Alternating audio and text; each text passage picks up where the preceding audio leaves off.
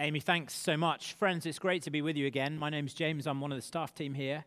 And it's a great privilege to open up this passage of 1 Peter. Peter's audience is in trouble. They're undergoing persecution. They are citizens of heaven, but they feel that they're strangers in this world. I don't know if you ever, as a Christian, have felt you stand out. If that's you tonight, Peter is writing to encourage you. So let's pray, whatever our situation, whether we'd call ourselves believers or not, let's pray that God would speak to us through this passage. Let's pray together. Father, thank you so much that you are a God who speaks, that you are a God who delights to make yourself known, to make your Son known. And so we pray, please, by your Spirit, help us to understand these words, show us ways that we are not living in a way that pleases you, and then point us to Jesus, that we might live for him and live the lives we were designed to live, bringing glory to you, being fulfilled in the knowledge that we're your children. For Jesus' sake we ask. Amen. Let me ask you, what are you looking forward to? What is in your calendar that you are really excited about? I just asked the little team that gathered to pray before the service what they were looking forward to. A number of things people said. Somebody said, I'm looking forward to the summer. Aren't we all looking forward to the summer a bit? It's been pretty miserable the last few weeks. Someone said, I'm looking forward to finishing uni. Maybe that's you. You've had enough of study. You just want to get on and use the things you learn. Start earning some dough. Somebody very honestly said, I'm looking forward to going to bed tonight. Perhaps that's you. Perhaps it's the next holiday. You've just started back and you frankly wish you were back where you came from. You're looking forward to the next holiday. My first boss, my first job straight out of university, my boss had a policy that when you came back from a holiday, the first thing you had to do was to put the dates of the next holiday in your diary. And there's something in that, isn't there? If we've got something good to look forward to, it helps us keep going now. If we've got something that we know is good's going to happen in the future, we can endure all kinds of nonsense now, can't we? I hate waiting. I think there's only one thing I hate more than waiting, and that's waiting in the cold.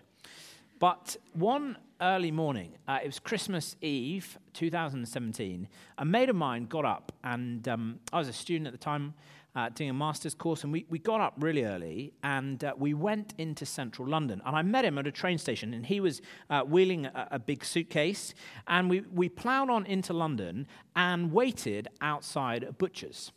Now, the reason we're waiting outside this butcher's is because this was a kind of big, famous butcher. It supplied all the big restaurants in central London. But on Christmas Eve, they would auction off the leftover stock really cheaply. And we wanted to get there. We wanted to be the first in the queue for this auction. And we did. We were right at the front. And we managed to stand there for 3 or 4 hours in the freezing cold, excited that we knew we were going to get our hands on some cut-price turkeys. My friend's case, he filled his suitcase. Lovely guy from Hong Kong. He brought all these little suckling baby pigs. But the thought of that just kept us happy. If you know something's good's coming, you can endure almost anything, can't you? If you know someone who has a serious illness, you know that they'll endure almost anything for the prospect of a better prognosis. Having a hope, having an expectation that something good is coming steels us now, doesn't it, to face trouble, to endure hardship. Well, if you've been with us the last couple of weeks, you know that Peter's recipients are in trouble. They're undergoing persecution. They've believed in Jesus, and they're no longer like the people around them. Their desire is to please Jesus. They no longer live for themselves. They no longer just go with the flow, and as a result, they're citizens of heaven. It's glorious, but they find them exiles and strangers amongst their friends. They find the city that they called home, or the cities they called home, suddenly they don't feel like home anymore. They're exiles in their own land. And so Peter writes this letter to encourage them. He writes it so they'll keep going, so they'll know how to live in the midst of this persecution. Well, maybe that's you today. Maybe someone this week has mocked you for being a believer in Jesus. Maybe there's some pressure from family not to keep following Jesus wholeheartedly. Follow Jesus, but just don't be wholehearted. Well, Jesus says to us today these things to encourage us to keep going for him, to keep going for Jesus in the midst of this time of being citizens of heaven and strangers on this earth. And Peter gives us three things, three commands that we are to do as we try and live this out. The first is this: hope completely. Hope completely. That is to say, set your hope on the time when Jesus will return. Make sure you're looking forward eagerly to the future. Have a look at verse 13. Therefore, with your minds ready for action, be sober-minded and set your hope completely on the grace to be brought to you at the revelation of Jesus Christ. Look forward to the day when Jesus will come again. If you were here last week, you'll remember that Austin spoke of the inheritance that has been given to believers in Jesus Christ. If you're a Christian here tonight, then we have a glorious inheritance. And you remember those words? It's an inheritance that's imperishable. It's undefiled. It's unfading. It's kept in heaven, stored up in heaven for us. Friends, this is the wonderful news that one day Jesus Christ will return to this earth and he will restore this broken creation. No longer will there be any more groaning. No longer will there be any more sin. We will not be sinned against, nor will we harm others with our own sin. There will be no more pain. There will be no more separations, no more dying, no more death. But rather we will be in a restored, renewed, glorious creation where we will be filled with joy, with the people we love, and most chiefly with the Lord Jesus himself. It will be glorious. And if you're a Christian, that is your destiny. Well, Peter knows that if we know that, we'll be able to endure almost any hardship, any persecution now. So he says, lock your eyes onto that. Set your hope completely on that. Now, we need to remember that this is not wishful thinking. This is not kind of pie in the sky when you die. It's not a kind of old fairy tale. This is reality. Now, we're not helped in this, in that the way we use hope normally in English is so different, isn't it? Austin said last week, we often say, I hope for it not to rain tomorrow. And really what we're saying is, I'd love good weather because I don't want to get wet as I walk into uni. Or I'd love good weather because that will make it easier to do the kind of the O-week stuff. It's a wish, isn't it? It's a kind of, hope. It's a preference. I even said it's hope. That's what hope is. It's kind of fuzzy-wuzzy. I'd like it to be like that. When I say I hope it doesn't rain tomorrow, what I am not saying is expressing some kind of meteorological certainty, am I? I don't actually think it's not going to rain tomorrow. I certainly don't think it with any assurance. But that is not the way the Bible uses this word.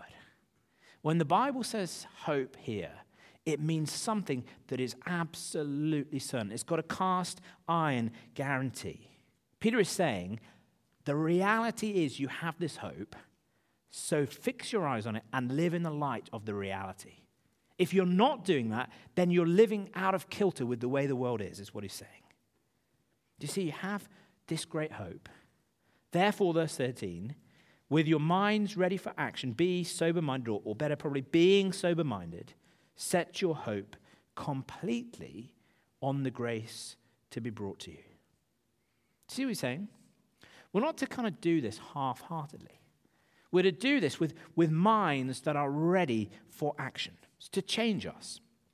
And this phrase, with your minds ready for action, is kind of a slightly weird phrase. When I tell you what it is, you'll see why they wrote these words.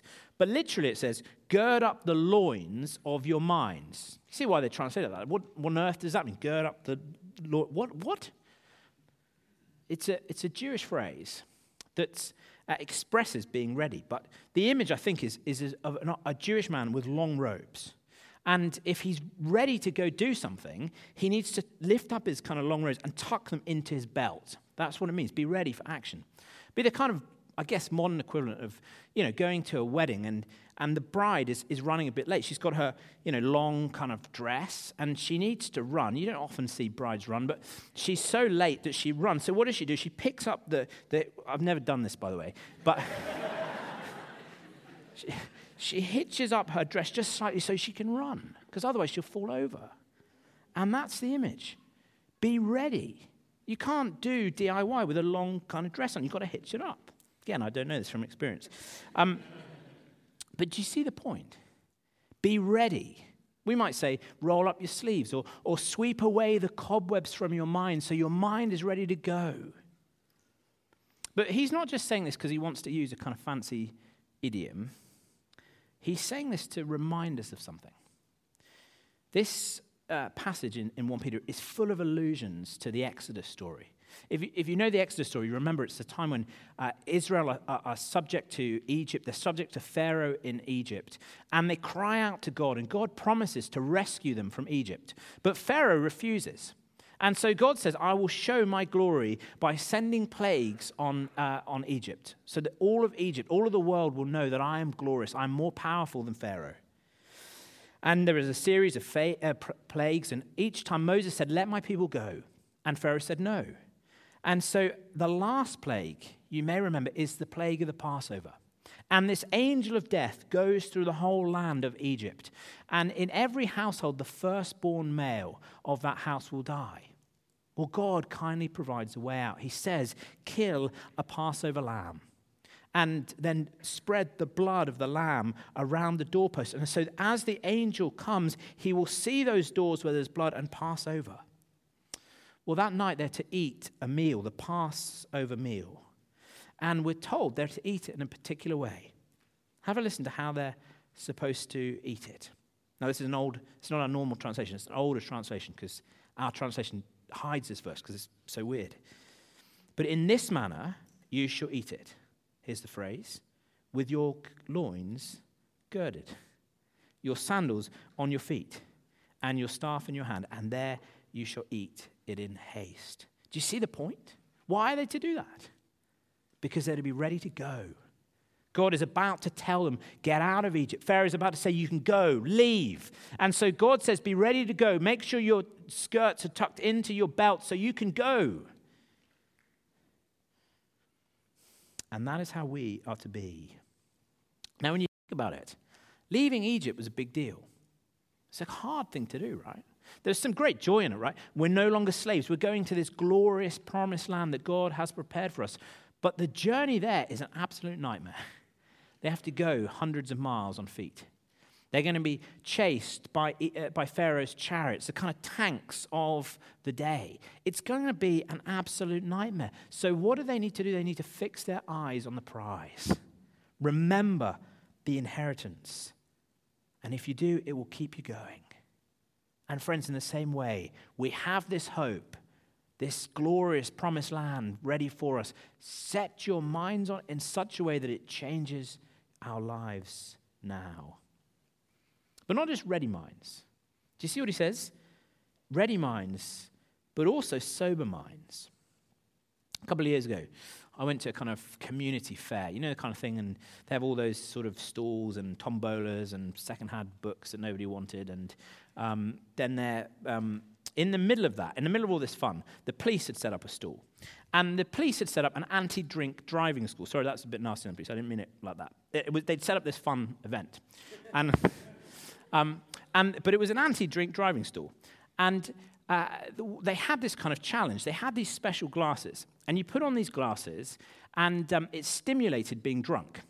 And so there was one for, I've drunk 10 pints of beer.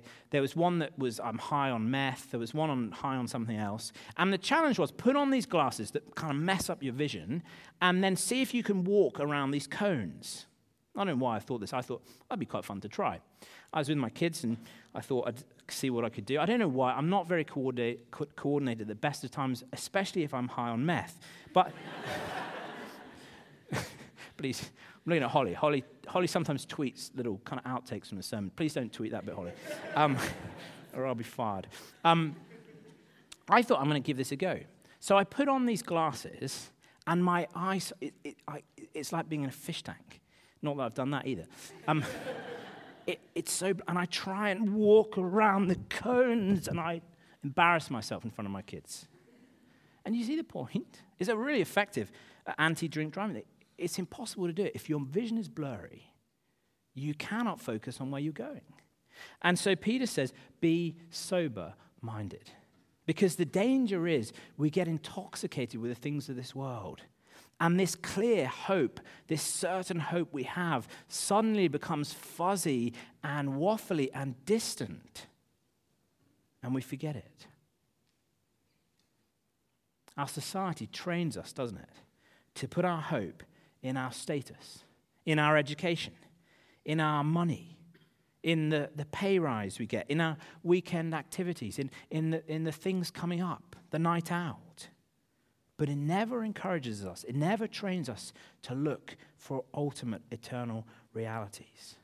Now, it's not, of course, that we shouldn't get excited about the temporary, the things on the way. It's not that we shouldn't look forward to a night out or an evening off or some fun holiday coming up. Of course we should.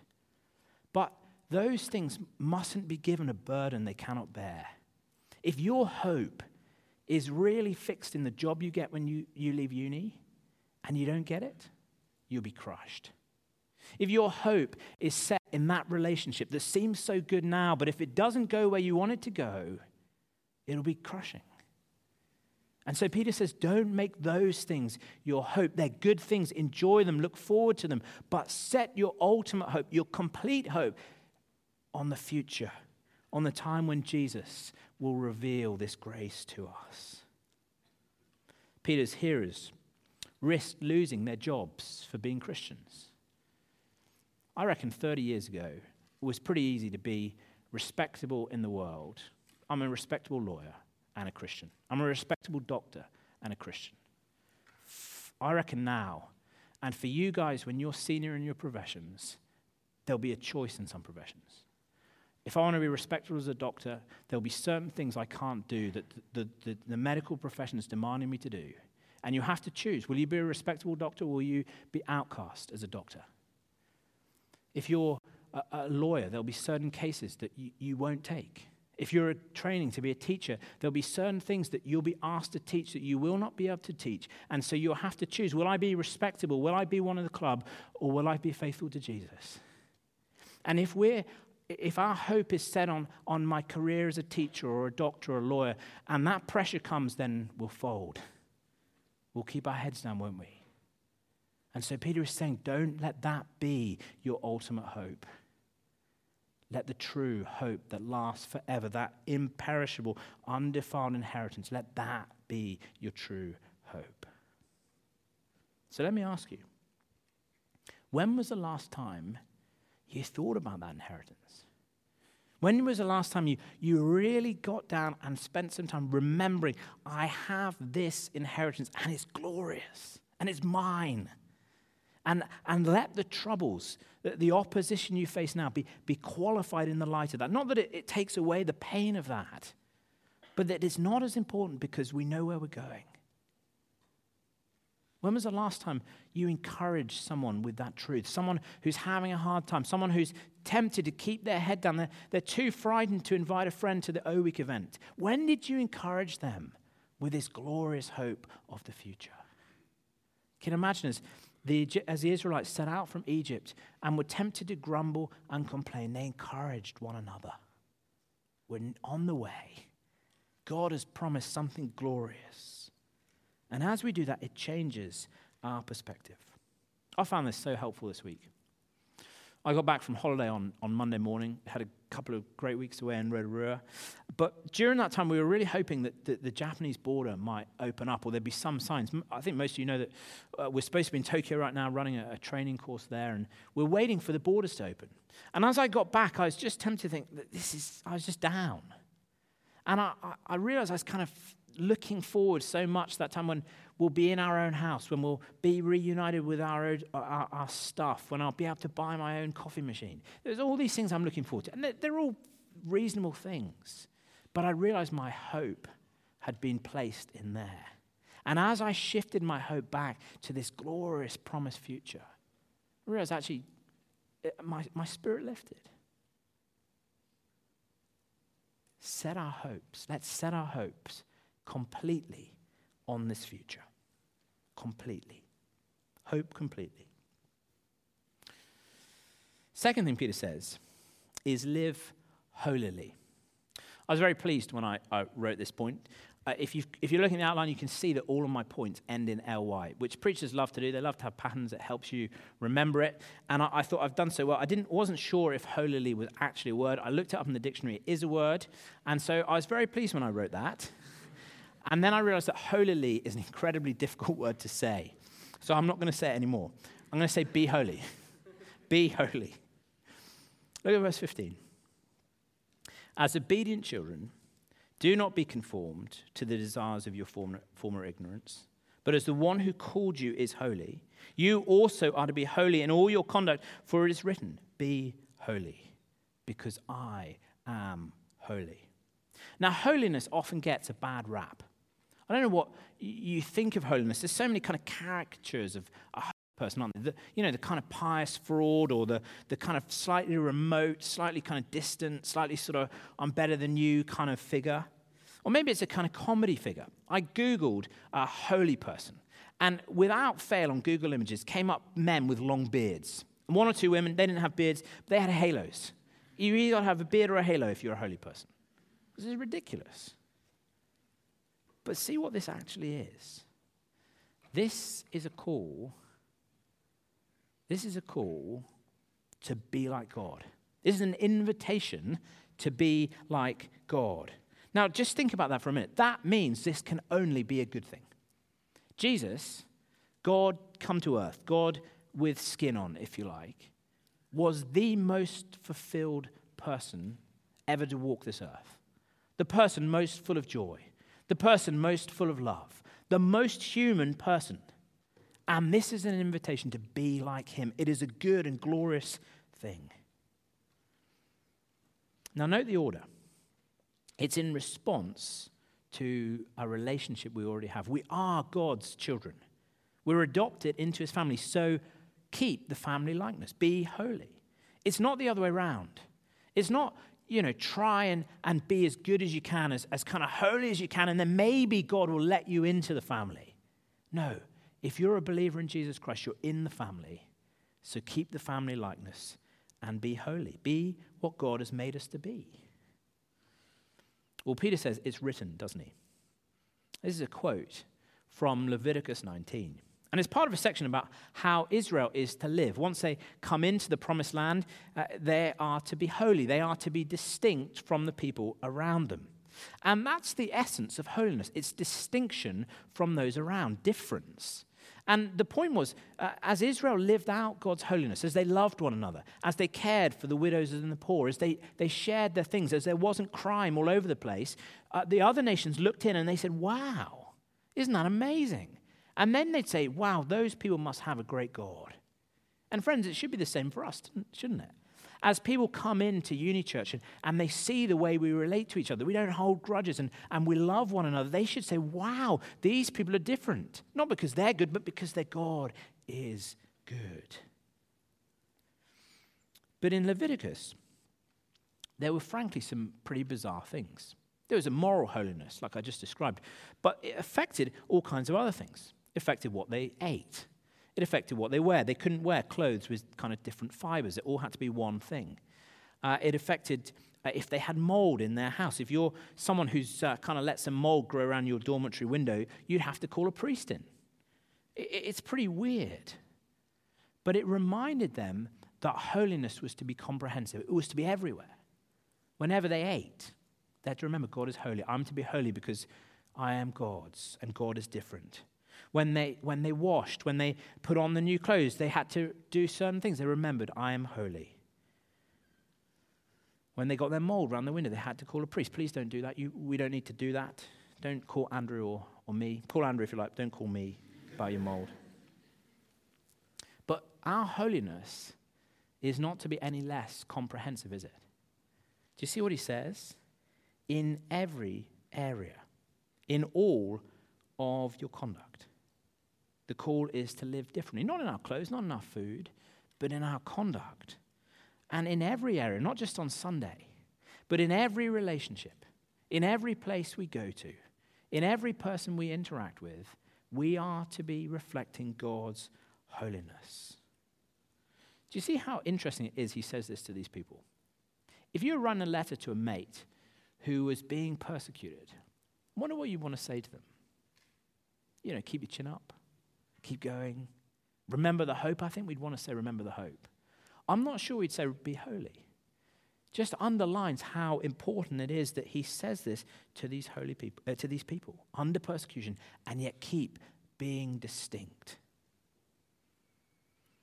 It's so different to the world, isn't it?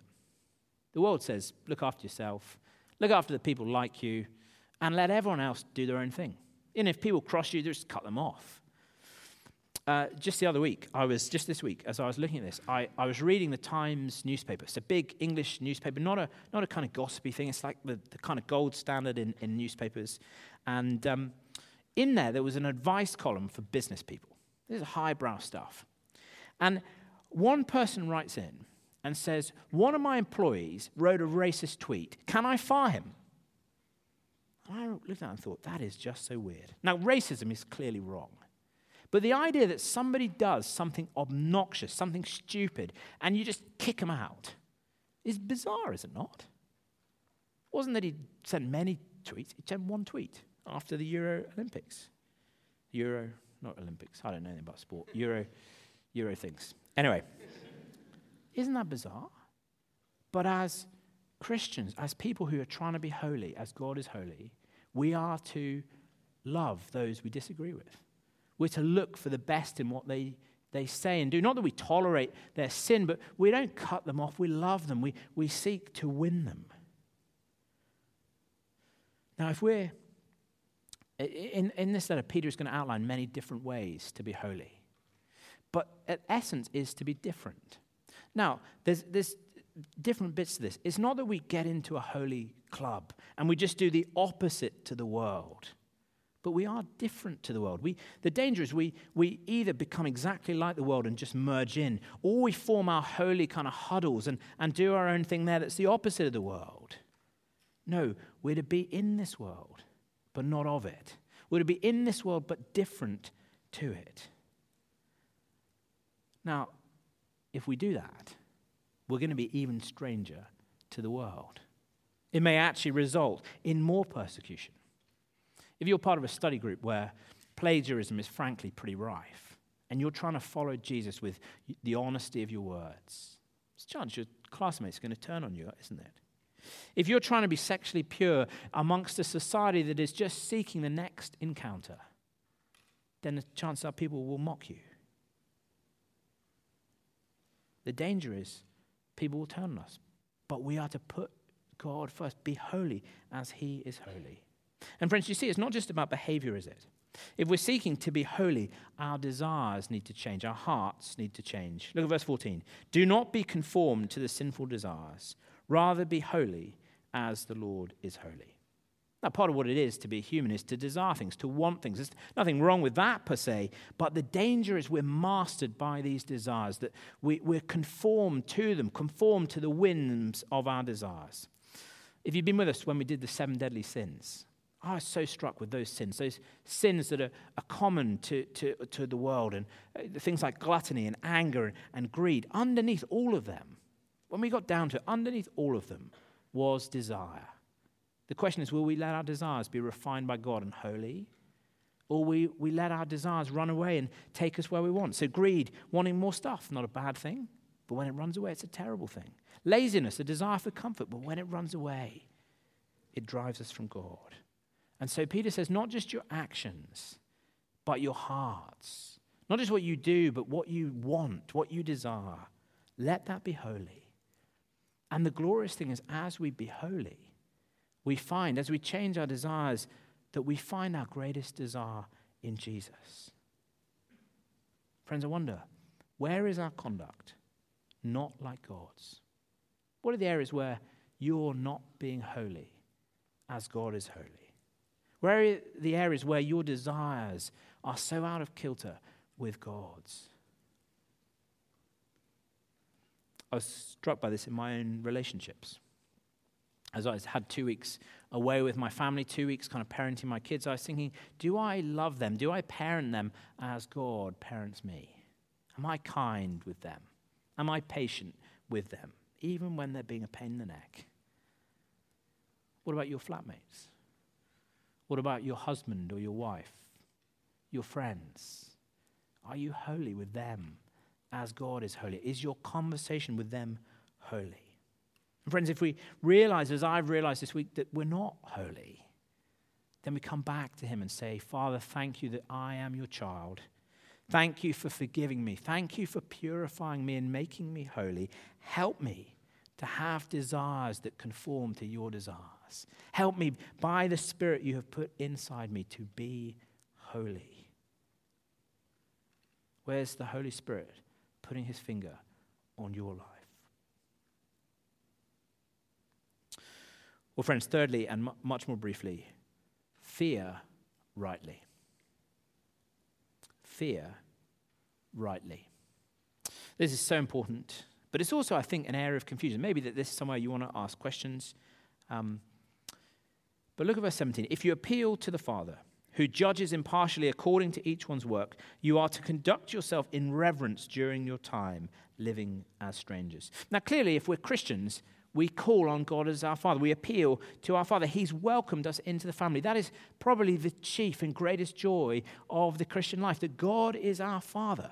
If I can get on a limb here slightly, maybe I won't go on. Yeah, I'm going to go on a limb and probably offend someone. But if you're someone who prays God, you just say, you get down to pray and say, God, thank you for today. And just say God. And if that's all you ever pray, if that's the only way to address God, can I suggest you're missing out? Because he's not just God. God suggests he's distant and far off. Muslims call God Allah. They call him just God. Our privilege is not just to call him God or Lord, it's to call him Father. And he loves us and cares for us as children. Not that you always have to call him Father. But if you never call him Father, then what's going on? It's a wonderful privilege. But Peter's saying, just because he's your Father, don't forget that he's also our judge. He's a judge who judges impartially on the basis of our work. And the knowledge of this day of judgment should impact our lives. It should help us to live reverently, or literally with fear. If we recognize that one day we'll give an account of how we have lived, we can't think that because God's our dad we'll get off lightly. Now, as Christians, we need to be really careful and clear on this. This is not, the Bible is crystal clear. All of us will be judged, believers and unbelievers, and will be judged by Jesus, whom God has delegated judging to, and the basis of the judgment will be our works. But for the Christian, there is no fear. There is no condemnation. There's no dread. Because there is no condemnation. Jesus has paid the penalty. This will not be a judgment that determines whether we go to heaven or hell. But that doesn't mean it's not important. Because the proof that we are part of God's family, that we are forgiven children, is in our works. Not that our works are perfect. Not that we often wish we did different things in the way we live. But that our works are testimony that we are his children. We are not perfect, but we are not what we once were. And Peter is saying, because God is going to judge in that way, it doesn't matter whether we're an unbeliever or a believer, God hates wrongdoing. And if you're a believer who's full of wrongdoing, it should be a warning. Not that we're full of dread, but it should fill us with reverent fear. I don't know if this illustration helps. Imagine a schoolboy, schoolgirl bringing home their term card. Maybe some of you can remember back to those days where, you got your report card and it had all your kind of grades on and you brought it home. It's not as if your parents, if your parents are fairly normal people, it's not as if your parents are waiting for you at the door. Sorry if someone's dad was waiting for you at the door. It's not as if your parents are waiting at the door and they said, let me see your report card because this is going to determine whether you sleep out in the garage or not. This is not you're in or out of the family, is it? You're in the family irrespective of what's on that card. But what is on that card, therefore, doesn't matter. Someone say, it doesn't matter. No, of course it matters. We know it matters. Because if we've done well, then our parents are pleased and proud of us. And if we've done terribly, then they may well be ticked off. And if we've been promised some reward, if you get all A's, I'll buy you an iPhone. Well, then it matters, doesn't it? Well, it's in the same way. On Judgment Day, it will not be a matter of whether we're in the family or not. If you're a believer, you are in the family. But at the same time, the reward that we have in heaven, the extent of our treasure in heaven, if you like, will be on the basis of how we've used the opportunities God has given us. If you like, the question is, who are we fearing? Are we fearing our Heavenly Father? Or are we just fearing the world? Just fearing our friends? Just fearing our bosses? Whose praise are we looking for? That of the world's? Or of our Heavenly Father, the day when he says, "Well done, my good and faithful servant." And friends, this is all the more so in the light of verse 18.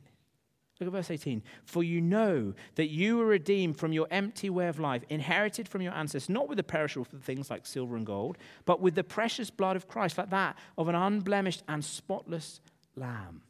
Do you see the reason we are no longer slaves to sin, that we're welcome into the family of God, is because a great price is paid. And what is the price? The blood of Jesus Christ. Now, this reminds us sin is serious. This is not like one of those crimes where, technically it's illegal, but nobody really cares. Apparently in York, in England, if you shoot an arrow at something, then it's technically illegal. You're not allowed to use arrows inside York. But, if you're at York University, you can shoot an arrow, no one cares. But technically it's illegal. And some people think that crime, that sin is like that. Well, everyone's sinning, everyone's ignoring God, so it doesn't really matter. But no, it was such a big deal that God had to send his one and only Son, that he had to hang on the cross and shed his blood that we might be bought out of slavery. No amount of silver or gold could get us out of it. If you're somebody here checking things out and wondering, what is this Jesus stuff about? Maybe that you think, maybe there is a judgment, but surely on that day, well, God's just going to weigh things up, and I've got a whole load of stuff I'm pretty proud about. Yeah, there's some stuff I'd rather not come to light, but my good stuff outweighs my bad. And sure, friend, there are many things you're proud of. But you see, that's not the issue. Our sin is so serious that it plunges us into a debt that we can never repay. And yet, gloriously, Jesus, with his blood, has paid that debt. And he offers to pay it for us tonight, whoever you are. Let me free you from your debt, he says. But friends, as we see that debt paid, as we see the way his blood has brought us out of this old way into the new, do we not want to live reverently for him? Because he will review our lives, and he's done everything to make sure we're welcomed into the family. Well, there's again here a clear link to the Passover. At the Passover meal, Israel was to eat. The lamb they were to kill was to be an unblemished lamb. They couldn't just go and get any old mangy lamb. They had to get a perfect lamb, or as near perfect a one as they could get. And what is the lamb that was slain here? What does Peter say? The precious blood of Christ, like that of an unblemished and spotless lamb. Imagine if you were the boy. Are there any firstborn sons here? Not many. Some not admitting it. There are some. Imagine if that was you, firstborn son. And God has said, if there is not that lamb slain and the blood is around the doorpost, you're gone. The angel will come and kill you. You'd be so sure to check. Dad, have you killed that lamb? Yes, I killed the lamb. Did you kill it properly? Yes, I killed it properly. Have you put the blood around the doorpost? Yes, I did. Did you do it properly? You weren't on your phone doing it half-heartedly. No, I did it properly. Can I go and check? You'd do everything to make sure it's there, wouldn't you? Because you revere God. God has said judgment will come, and you want to be sure. And then in the morning when you wake up, and in houses all around Egypt, there is wailing because people have ignored this and they've not killed the lamb. Aren't you full of marvel that you are alive because the lamb has been slain? God has done exactly what he said, and that lamb has saved your life, and you marvel at God's kindness. Well, friends, do you see? The lamb has been slain. But not just any lamb, the eternal Lamb of God, This was God's plan from before the foundation of the world. There was no plan B. This is no plan B. This is the plan. Look at verse 20 as we finish. He was foreknown. Jesus was foreknown. The Lamb was foreknown before the foundation of the world, but was revealed in these last times for you. Though through him you believe in God, who raised him from the dead and gave him glory, so that your faith and hope are in God. Do you see, it's not plan B. From before the foundation of the world, before any of us were created, this was God's plan. But why was it revealed now? Look closely at that. He was foreknown before the foundation of the world, but was revealed in these last times for you. For you. For me. God has revealed Jesus that we might believe in him, that we might have this glorious hope. And friends, as we embrace Jesus, we believe through him in God, who raised him from the dead and has raised him into glory in heaven, while our inheritance is stored up, an inheritance guaranteed by Jesus' resurrection that is so sure and certain. So friends, this week, put your hope completely on Jesus. Look at Jesus. See Jesus with the eyes of faith, and let that transform your life, that you can live in a holy way, that you can fear rightly, not fearing the world, but living for the praise of our Heavenly Father who's done everything, not even sparing his own Son. Look at Jesus, the Lamb who was slain, who was revealed at this time for you. Let's pray together.